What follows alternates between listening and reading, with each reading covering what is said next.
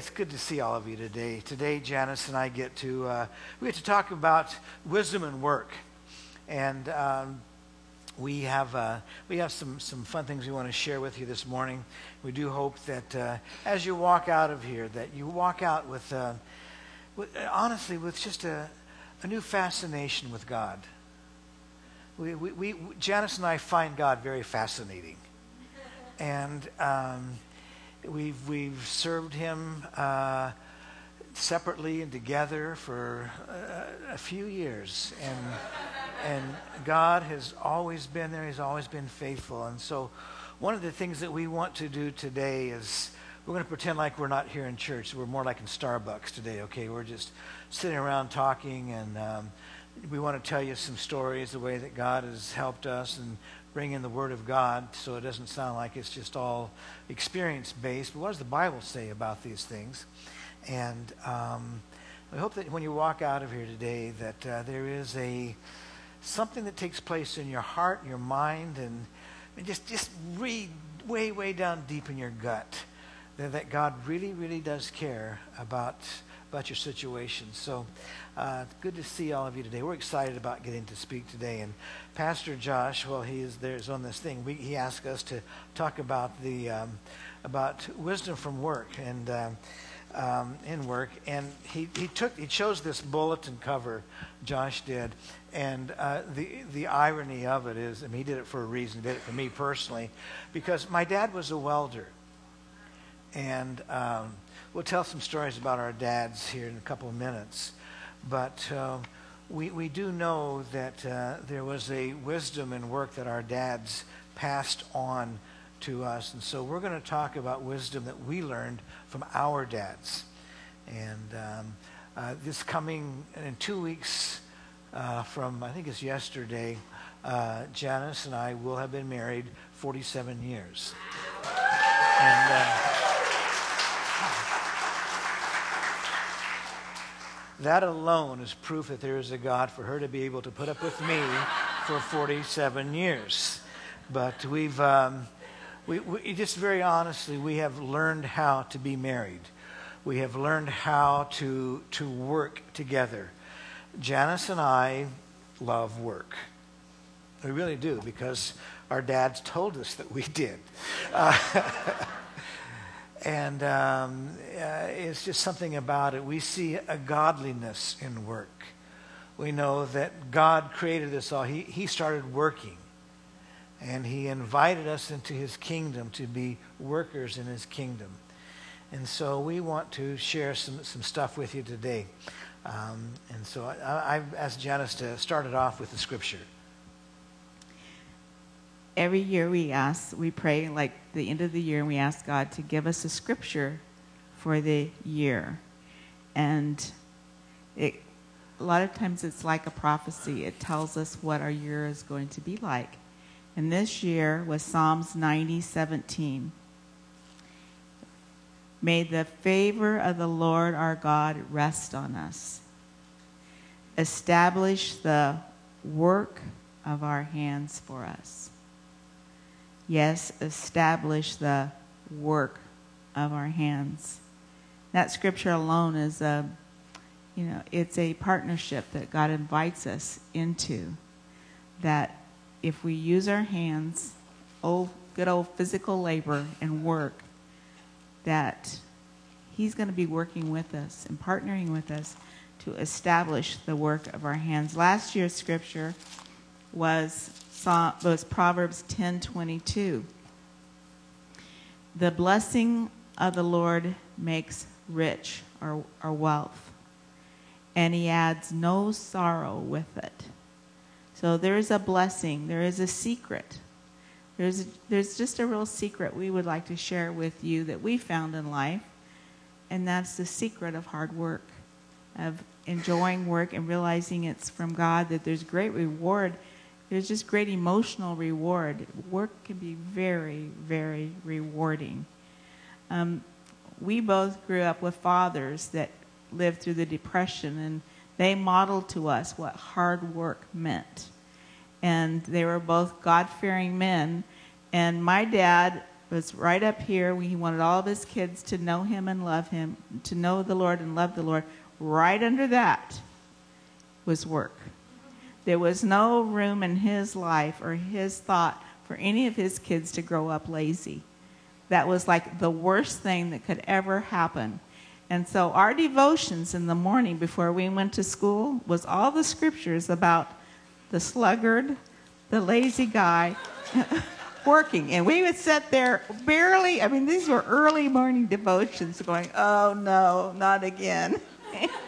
And he kind of preached as he did the devotions. But my dad was a very hard-working man, and we both appreciate hard-working men and women. And to me, it doesn't matter what you do.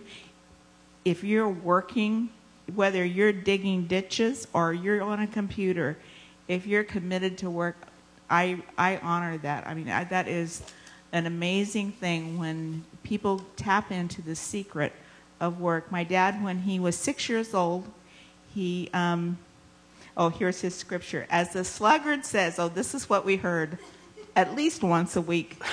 As the sluggard says, there is a lion in the road. And I can just hear him say, there's a lion in the road, a fierce lion roaming in the streets. As the door turns on his hinges, so a sluggard turns on his bed. A sluggard buries his hand in the dish. He is too lazy to bring it back to his mouth. My dad loved to say, he's so lazy he won't even feed himself.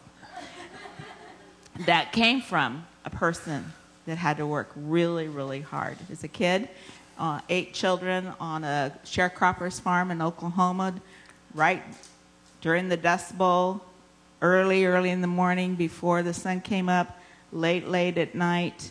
6 years old, and this is a family story. They stuck him on a horse, a little pony, to herd cattle at 6 o'clock in the morning, and he fell off and broke his arm. So that's one of the family stories. Another one is just like you back off from work, and there was serious consequences to it. But my dad, when he was 17 years old, his father, James, my granddad, promised my dad, all right, you bring this crop in. At the end of this harvest season, you're going to get a new pair of boots, and you'll get a 22, plus a little money. They worked hard all of that season. They slaved in the fields. It's back-breaking work. Back-breaking work. They worked hard. It was hot. And at the end of the day, after my granddad paid all of his workers, got everybody paid, and he came to my daddy, then there was nothing left. And my dad, he was hurt. He was frustrated. He saw that farm going nowhere, and he said, I'm leaving. I'm going to California. And my granddad said, you'll be back before sundown, John. And my dad hopped a freight train and took a freight train to Fullerton. He didn't see his family. He didn't come back for 2.5 years. 17 years old. But he discovered the value of even independent work. He went to work picking oranges in Fullerton and then packing them. And then later on, he moved up a little bit. He got a job at the Chevrolet Garage in Fullerton.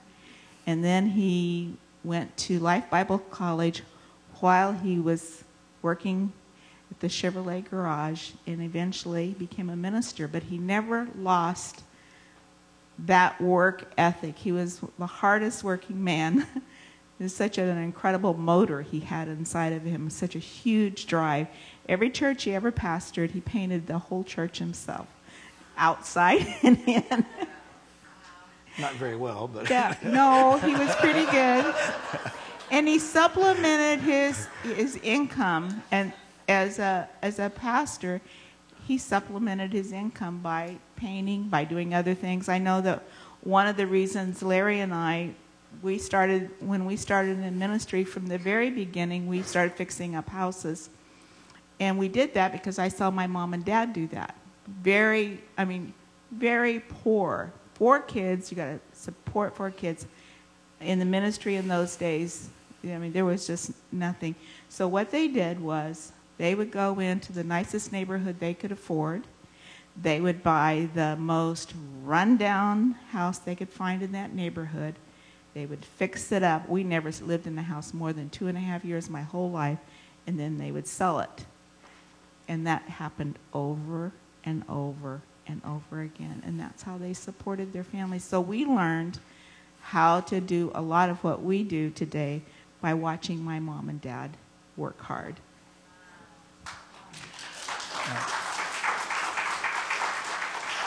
You know, to hang out with Jesus, you hung out with a bunch of workers, people that knew how to work hard. They were, and we say that Jesus was a carpenter, which, yes, he was. It's probably better interpreted as builder.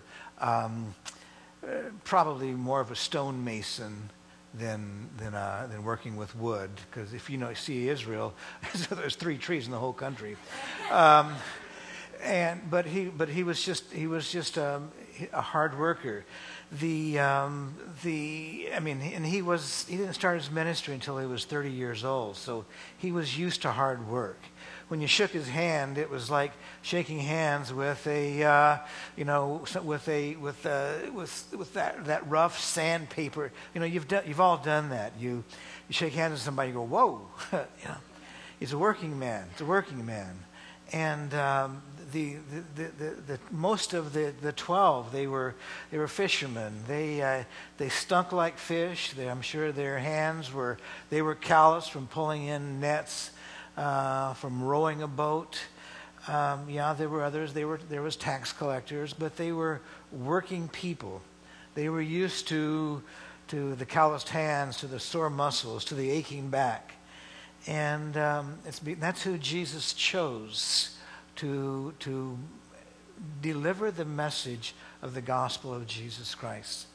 Janice and I have a favorite motivational speaker, and I want to show you part of one of our favorite motivational speakers today. We've learned a lot from this guy. He speaks to our heart. He has a phrase that means a lot to us. And so I'm going to ask you to go ahead and take just a few seconds of this great motivational speaker. What's this? This is the North Pole. No, it's not. Yes, it is. No, it's not. Yes, it is. No, it isn't. Yes, it is. No, it isn't. Yes, it is. No, it's not. Where's the snow? Why are you smiling like that? I just like to smile. Smiling's my favorite. Make work your favorite. That's your favorite, okay? Okay. Work is your new favorite. Fine. It's time for the announcement.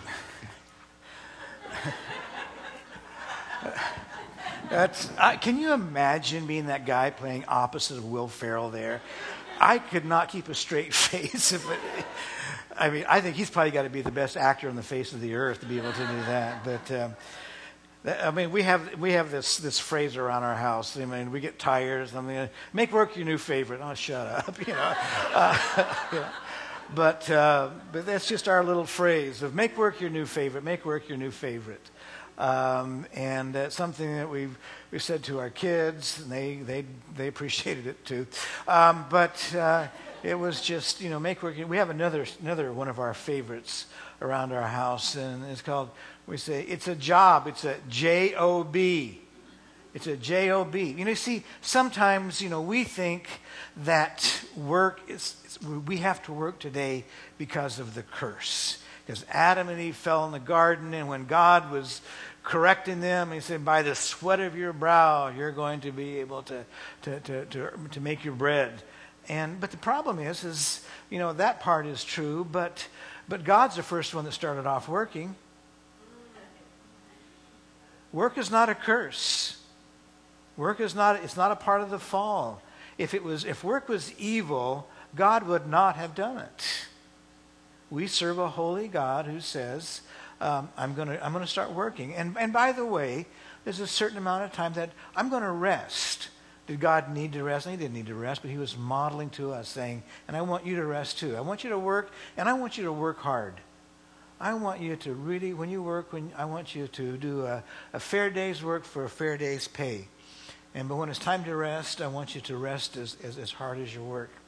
And so we understand the value of work. And then as we're sitting here in Starbucks today and having some coffee, I want to stir your hearts about incredible opportunities that you have to do something that, very honestly, that our dads taught us. And that was, number one, a very strong work ethic, of having a very strong Judeo-Christian work ethic, as well as a God-honoring money attitude, an attitude towards finances and towards money that is God-honoring. When both of our parents came to California, they knew that they had in front of them opportunities that they didn't have any place else on the face of the earth, and they took advantage of it. Every once in a while, you'll see stories about a person that comes from a third world country or a foreign country, and they come to America and they go, okay, do you guys know what you have here? Do you really know?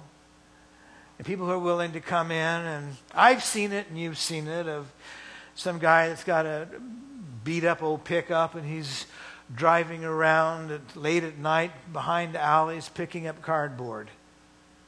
A little later on, somebody says, oh, by the way, you know that guy that used to drive through here? Well, he now owns this huge recycling plant over here, and he's a multimillionaire now. And he's, I'm not saying that the goal in life is to become filthy rich.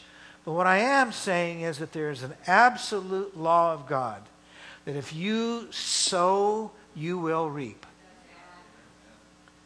And if you sow sparingly, guess what? But if you sow abundantly, guess what? And so our parents took up this dream. They came to California. And they made something happen. After World War II, my mom had lived in California before, and they came out as a part of the Dust Bowl. For those of you that, do they still make people read The Grapes of Wrath in high school? Do they? I don't know if they do or not. Anyway, that was those people, and even the labor camp. That is the labor camp that Janice's dad was pastoring in. And so those people, we know them well. I mean, we know all those people very well. Maybe not the exact names of those people, but that culture of people, we know them well. I used to have to go and visit them, and I hated it. I hated going to the labor camps and visiting my mom and dad's old friends back from the old country, Oklahoma. I didn't like it because those people, the ones that were still there, they didn't have any motivation. They were satisfied of just kind of getting there and just having enough to make it. Had enough to, to maybe feed the family a little bit, to live in a rundown shack, and honestly, just enough to buy enough liquor to ease some of the pain of life. My dad became an alcoholic. He broke away from that. He got tired of it and said, well, wait a minute, maybe there's something else I can do. And so he got a job in the oil fields, and he just as a roughnecking in the oil fields, which is a hard job. And eventually started, when he kind of realized, wait, this company needs a welder. And so if I go to school and become a welder, will you guys hire me as your welder? Sure. And so my dad saw an opportunity and he seized it. And he would throw his family in the car I don't know how long. It felt like it was 17 years. But every night he would throw all of us in the car, and we would drive from the oil fields where we lived out in the middle of where God doesn't even know where it is, into beautiful downtown Bakersfield. My dad was going to night school and taking welding classes, and we would sit in the car for the whole time, and then he would come out, and eventually he got that job, and he got a promotion in his job, a few cents more. But he saw an opportunity, and he wasn't afraid to work hard. He wasn't afraid to roll up his sleeves and make something happen and invest to make something happen. And he did. He made a lot happen.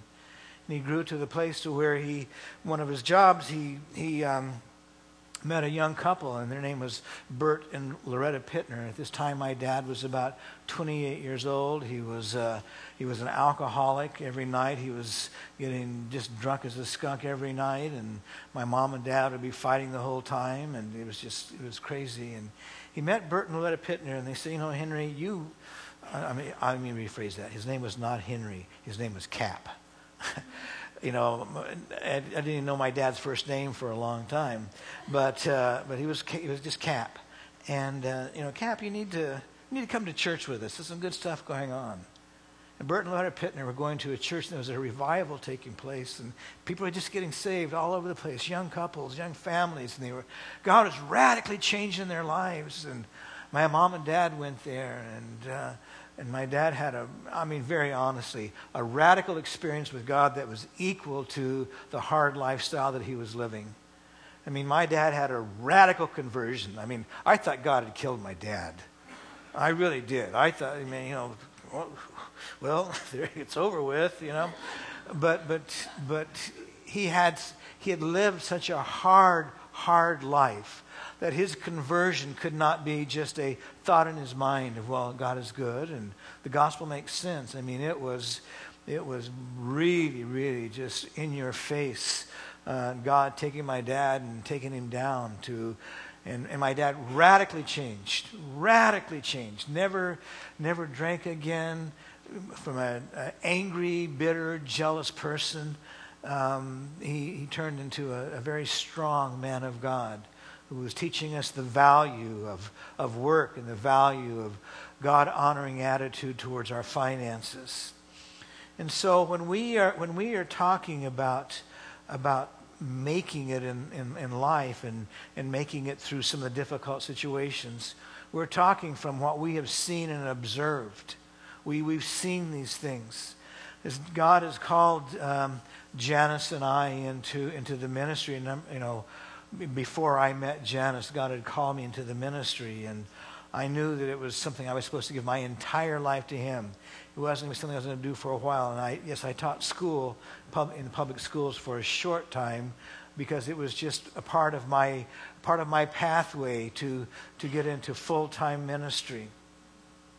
And so this morning, as we are looking at what God is saying about working and about the value of hard work and the wisdom of hard work and the wisdom towards the finances that it creates as we work hard. Janice and I talked to you from a lot of experience, as I was saying, 47 years of experience of seeing God work and of God being faithful to choices that we have made. There's a term in the New Testament that you see, that you hear about, and we've developed over a time period, but it's called tent making. And sometimes in the ministry, you have to have a side job to put food on the table. Janice's dad did it. Could he have depended on the ministry just to meet the family's needs? He could have. As a matter of fact, I'm going to tell you something. This is not practiced in this church, but I'm just going to tell you something. The Bible says in the New Testament that the workman, that the pastor of a church is worthy of double honor. That comes across as worthy of whatever the normal pay system is, that a pastor is worthy of double that. Now, that doesn't happen in our church. I want you to know that. We get triple.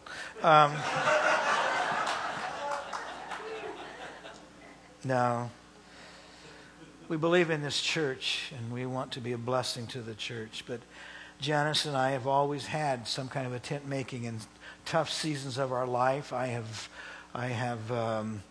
when the church was in some difficult spots financially, I have substitute taught. I had a stint in my life where I restored Jaguars. My God, it's not much work. It was fun. Man, was that fun. I had people bring in their XKEs to me and say, hey, fix this, make it look good for me. And that was a kick in the head. But other things where Janice has You know, we've done trips to the East Coast and loaded down trucks of antiques, bring them home, refinish them, take them over to the west side and to Santa Monica, Beverly Hills area. Back when oak was really cool, now it's not cool anymore. And refinish them, and just to make money to keep the church going. We've just always worked, and we've enjoyed work. We like work. We like the labor side of it. It's something that is rewarding to us. We feel, this is going to sound really, really awkward to some of you, but we feel close to God when we work hard. There is something godly about hard work. Whether it is welding, or making making a commercial, like Pauline and Terry. Next time you fly on United Airlines in July, when is it? In August, when you fly on United Airlines, you're going to be instructed by Terry to fasten your seatbelt. If it's teaching school, if it's writing books, if it's flying to New Zealand to talk to doctors about podiatry, work it's a good thing. Because our Heavenly Father works. Jesus worked on the cross. There's something godly about work.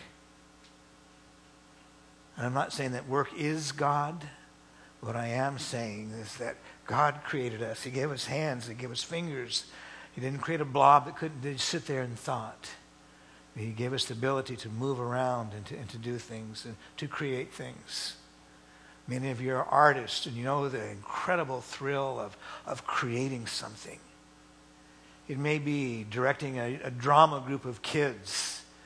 It may be writing a book. It may be building a building. But you step off and you look back at it, what you've done, and you go, you're able to pick up that attitude of God. God saw it and said, it's good. There's something good about hard work. And so this morning, as we were sitting in Starbucks, and I'm not letting you talk, I'm too busy talking,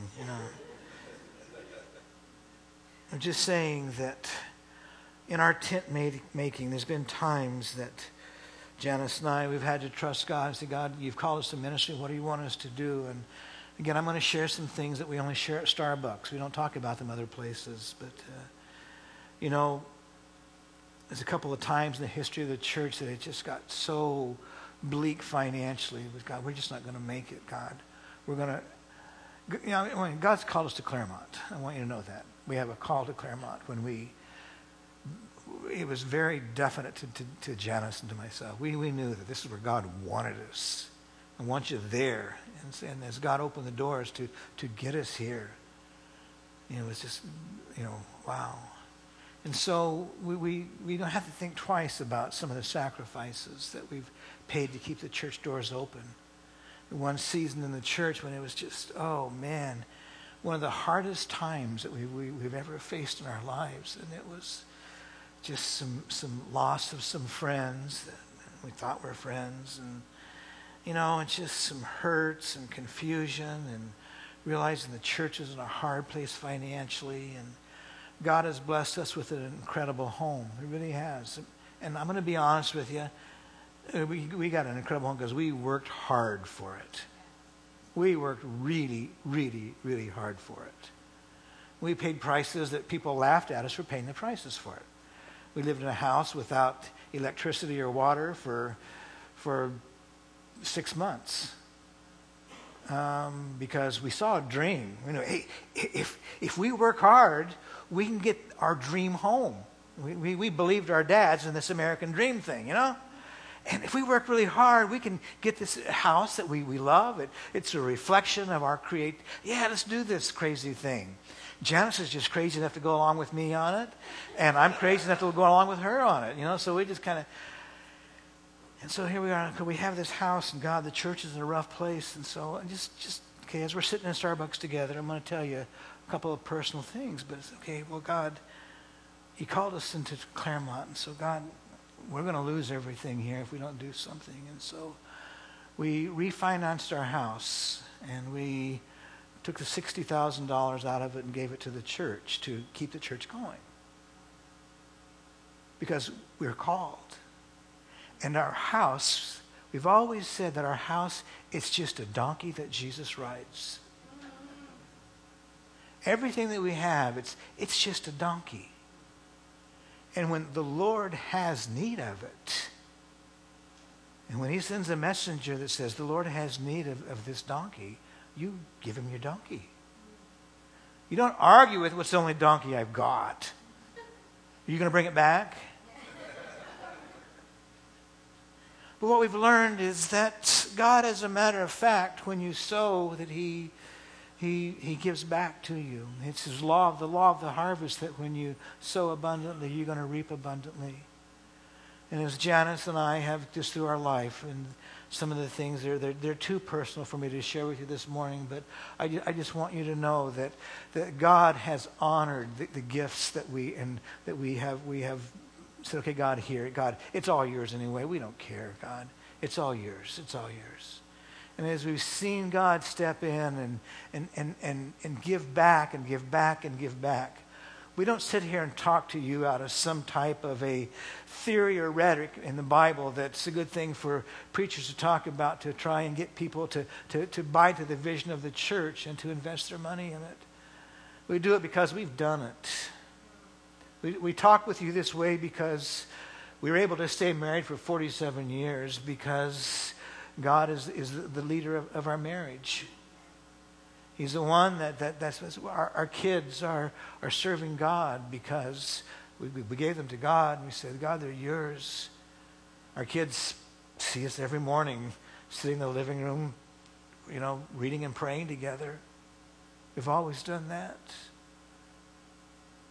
And you see, it's something that when you sow these seeds, they are going to come up. And when God put Adam and Eve in the garden, he says, I want you to work. And maybe there was later on a sweat of the brow, but he's still saying to all of us, I want you to work. I want you to work to advance the kingdom of God. I want you to keep the mark of God on your work ethics. And I want you to keep the mark of God on your finances and what that develops. Because if you work, you're going to make money. I make no bones about this. I am not a socialist. I am a capitalist. I do not apologize for it. I am highly involved in social concerns. I will go to the mat with anybody that questions my commitment to feeding the poor. No, I'm not going to say. I was going to say I can probably match anybody dollar for dollar what they've done to give to feed the poor, but I'm not going to say that. But what I do want you to understand is that God wants to work deep inside of an attitude of not where we have, well, this is God stuff over here and then this is real life over here. But God is saying, I've saved and I've redeemed everything about you. There is nothing that I have not redeemed. And I want you to know that there's been numbers of times that we've used our house as a donkey for the gospel of Jesus Christ. It was starting the church. I mean, you would think if you've lived, Janice and I, we are freaks in California. We have lived in the same house for 35 years. It was in different pieces all over Southern California when we first started, but you'd think after 35 years your house would be paid for, wouldn't you? No, not ours, because it's a donkey. It's a donkey, and that house, it's probably going to go to heaven, I would think. But the house has been used to advance the gospel of Jesus Christ, to invest in lives, to save lives. I don't know what would have happened down through the years if we hadn't have done those things. I don't know. I just know that we feel good about it. I just know that we're not afraid to enjoy our house and to say, man, ain't this just a great place to get to live? Isn't this fantastic to get to live here? and to enjoy what we have and to have fun in this house. Why? Because it's got the mark of God on it. And so, the wrong attitudes that we can have towards finances or towards work. Number one is entitlement. We live in a world that entitlement is our culture feels entitled. You need to go out and get a job so I can eat. You know, everybody else needs to work hard so that I can live as well as everybody else. You know, there's something that's important about understanding the word entitlement. The Old Testament definition of it is sluggard. It's sluggard. It is that entitlement. Well, you know, everybody, I should have all of these things. And the sluggard is that one that Janice read about, that we both heard about all of our younger lives growing up. That sluggard that, you know, I can't go out and get a job. There's a lion in the street.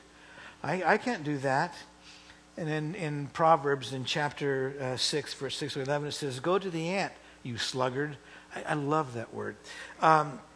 "Consider its ways and be wise. It has no commander." How many of you are getting bombarded with ants right now? Is it just us? I wish God would kill the ants in his house. It has no commander, and overseer, or ruler, yet it stores its provisions in the summer and gathers its food for the harvest. How long will you lie there, you sluggard? When will you get up from your sleep? A little slumber, a little folding of the hands to rest, and poverty will come on you like a bandit, and scarcity like an armed man. Goes on in chapter 20, verse 4 to say, "The sluggard does not plow in season. So at harvest time, he looks but finds nothing." And so there is this thing of we live in a culture that has this entitlement, this sluggard mentality of everybody owes me something. Moms and dads, your kids live in a society where everyone feels entitled. As Christian parents, we need to teach our kids to avoid sluggards. We need to teach our kids to be hard workers. It's something that you know, Janice and I, we've tried to teach our kids that because we had to go through it, so we're going to make sure our kids do too. And I know that we've seen it happen. There's been times that I was as our daughter grew, with our son also, people wanted to hire him because he was a hard worker. He had a work ethic that was very, very committed to the job. It wasn't, "Well, hey, I'm off work now." It's, "No, let's stay into the work till the job is complete." You know, "Oh, I'm off the clock." No, it's the job's not done. It's the job is what is important, not the clock. And you know, I know that with our daughter, after she got past one of her first jobs, it's a little private thing here, but she, after a while, she began to really learn the work ethic, and one of her local bosses here, you know, one time I was talking with him, and he said, your daughter, she's not like other workers that I have the same age group." He said, "You know," he said, "when we can't find her, well, she's standing on top of a chair dusting places that people can't see. She's scrubbing things down that we haven't told her to do it. She just automatically steps up and finds work that has to be done and just does it." A while back, I was at the Space Needle where she was working, and the manager for the Space Needle came out and he said, "I just want you to know that your daughter has a work ethic that we don't see in anybody else her age group." What happened? What'd you do? You know, and you know, it's something moms and dads, we need to teach our kids the value of work and the reward of work. Now, I'm not saying, Janice and I are not saying because our moms and dads are doing that to us that we enjoyed working when we were younger. We whined and cried as much as everybody else. But when it came time for us to grow up and to handle our own thing, we had that work ethic inside of us that was so important for us to move ahead. Another wrong attitude towards work is that desire to get rich. You should expect a good day's pay for a good day's work. The idea of the get rich quick thing, you don't need to work hard. You just need a little luck. I just want you to know something, folks. You're not going to win the lottery. But if you do, don't forget your church, okay?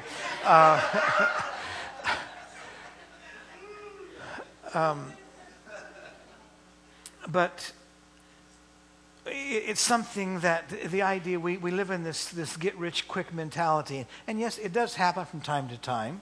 We see it happen. We hear horror stories of people that got rich quick. We also see people that knew how to handle it and knew how to manage it. But there's a passage in Proverbs in chapter 13, verse 11, that says, dishonest money dwindles away, but he who gathers money little by little makes it grow. Now, the next problem with attitude, wrong attitude towards money is the money issue of greed. There's a program that I'm sure you've seen on television, American Greed. It's about people that are there to swindle people. How many of you have ever been swindled? I have been. I have been swindled. I had people say, if you do this, then you're going to get this back. And they lied to me. It was something that a very godly woman said, here's a possibility, and I bet you if we do this that we can do well. And boy, it fell apart. And it was because, very honestly, I wanted to believe what they were telling me. I really wanted to believe it. You know, and a fool and his money is soon parted, and I was parted from my money because it didn't follow certain guidelines and principles. You know, the question was, well, why wouldn't God bless us this way? We will be good stewards of what God has given. Yeah, we will. But no, we were wrong. We were wrong, and we lost. Now, I want to talk to you about there's some other points we could deal with, but I want to talk with the idea about the right attitude towards job, and that's turning what could be a curse back into a blessing. The work does not need to be a curse. It does not need to be a pain. It doesn't mean it's always going to be pleasant. It might just be a job. There might be some times when you have to make work your new favorite. But when we work with a godly attitude, we can rest assured that God is going to use that work as a channel of blessing for us.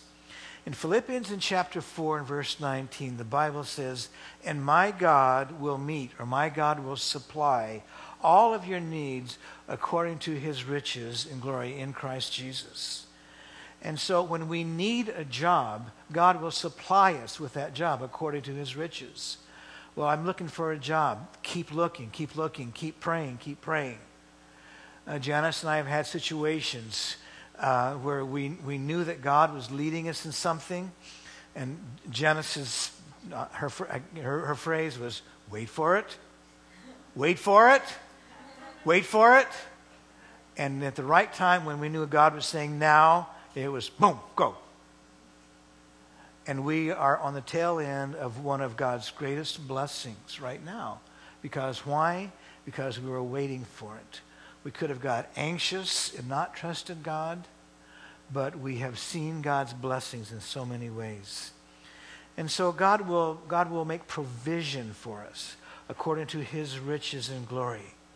In Proverbs in chapter 12, verse 11, he who works his land will have abundant food, but he who chases fantasies lacks judgment. Another part of the blessings of God is prosperity. Yes, I said the word prosperity. Those who are willing to work God's way will increase their holdings. It's just a rule. It's a rule. It's a law of the harvest. In the book of John, the letter of 3 John, in verse 2, there's only one chapter, so it's verse 2. It says, beloved, you ready for this? Beloved, I pray that in all respects you may prosper and be in good health, just as your soul prospers. Now, prospering, it can be different things to different people. For some, it's that prosperity can be that place of serenity on a rocking chair on a porch, and that's prosperity. For some, it may have a different picture. But God wants us to be in that place of prospering in Him, not prospering according to the world's standards of what prosperity is, but prospering in His plans. And God's law is, if you plant, it will grow. If you don't plant one seed and one seed comes up, you plant one seed and multiple items of fruit or vegetables will come up when we plant.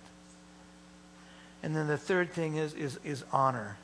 The third attitude towards honor, that those who work diligently bring honor to themselves. We see the lazy person who is bringing dishonor to everybody and everything around them, and who's not willing to work. And the Bible scoffs and makes fun of the lazy person, of the sluggard, and says, as Janice's dad says, they're so lazy they can't even feed themselves. There's a passage in Proverbs about being skilled, becoming the best worker that you can be. In Proverbs in chapter 22, verse 29, do you see a man skilled in his work? He will serve before kings. He will not serve before obscure men. And so God receives honor when we reflect that character of God, of rolling up our sleeves and making things happen. And see, if you want God, if you desire to have God's blessing on your work and your finances, you've got to follow God-honoring attitudes towards finances. God-honoring money management. It's not hard to find them, but sometimes it's hard to do it first. In Jeremiah, I'm going to ask the worship band to come up to the front. In Jeremiah, chapter 29, verse 11, it's a passage that is so important to us in our church. I've read it 1,000,000 times, but Jeremiah chapter 29, verse 11, just simply says that God has a plan for our lives. And it says, for I know the plans that I have for you, declares the Lord. Plans to, here's that P word again, to prosper you and not to harm you. And plans to give you hope and a future. In Malachi in chapter 3, in verse 10, this God-honoring attitude thing comes up. It says, bring the whole tithe, not part of it, but bring the whole tithe into the storehouse, that there may be food in my house.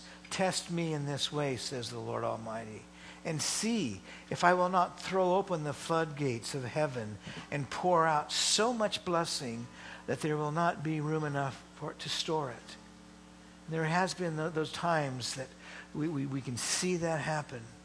In Proverbs in chapter 3 and verse 9 and 10, it says, honor the Lord with your wealth, with the first fruits of all of your crops, and then your barns will be filled with overflowing, and your vats will brim over with new wine. Well, Larry, there are people out there that they don't return to God, and they're rich. Yeah, I know that. I'm not talking about being rich. I'm talking about content. I'm talking about peace with God that money can't buy. Only attitude can buy it. And that's why in 2 Corinthians in chapter 9, the New Testament, remember this, whoever sows sparingly will also reap sparingly. Whoever sows generously will also reap generously. Each of you should give what you have decided in your heart to give, not reluctantly or under compulsion, not because Larry read some scriptures that said you need to bring the tithe into the household, but because it's in your heart, because you've had that experience with a loving Savior. You've seen that Jesus did a work on the cross. You've seen that the Heavenly Father has sent the Holy Spirit to work to draw us into His presence. And that has redeemed you, and you've taken on that work ethic that fascinates you. So you're serving God. And you've decided in your heart to give, not reluctantly or under compulsion. Why? because God loves a cheerful giver. I'm given because I get to, God. No, God does not need your money. But we need to learn that incredible place of giving to God. Of giving to God. I'm going to ask the ushers to come to the front. All these things I've talked about the joy of work and of labor and the wisdom in work and the wisdom and all that and the godliness side of it. You know what? None of it matters if you haven't done the number one thing, and that's making Jesus Christ your Lord and Savior. You can give everything. You know, there are businessmen, ungodly businessmen, that have understood the issue of tithing. So we don't quite understand it, but we tithe. We give away. It all comes back. It all comes back. Because God's laws, they're there. They happen. And you see, but what they don't have is they don't have Jesus Christ as the Lord of their life. What really matters the most, they don't have. I want to give you the chance this morning to make Jesus Christ that leader of your life, that controller of your life. If you've never made Jesus Christ the Lord of your life, at the close of the service, come to the front. Let me introduce you to a Savior that could take an old alcoholic like Kapczynski, put the love of Jesus inside of him, radically change a guy into a very sweet, gentle giant. This Jesus stuff really, really works. Father in heaven, I just pray your blessings on this offering, and I pray favor for everyone here. And I bless this offering as we give you the glory in the name of Jesus. God, bless our work. May we treasure our jobs. And blessed be your name, Lord Jesus. Amen. God bless you as you give back to the Lord this morning.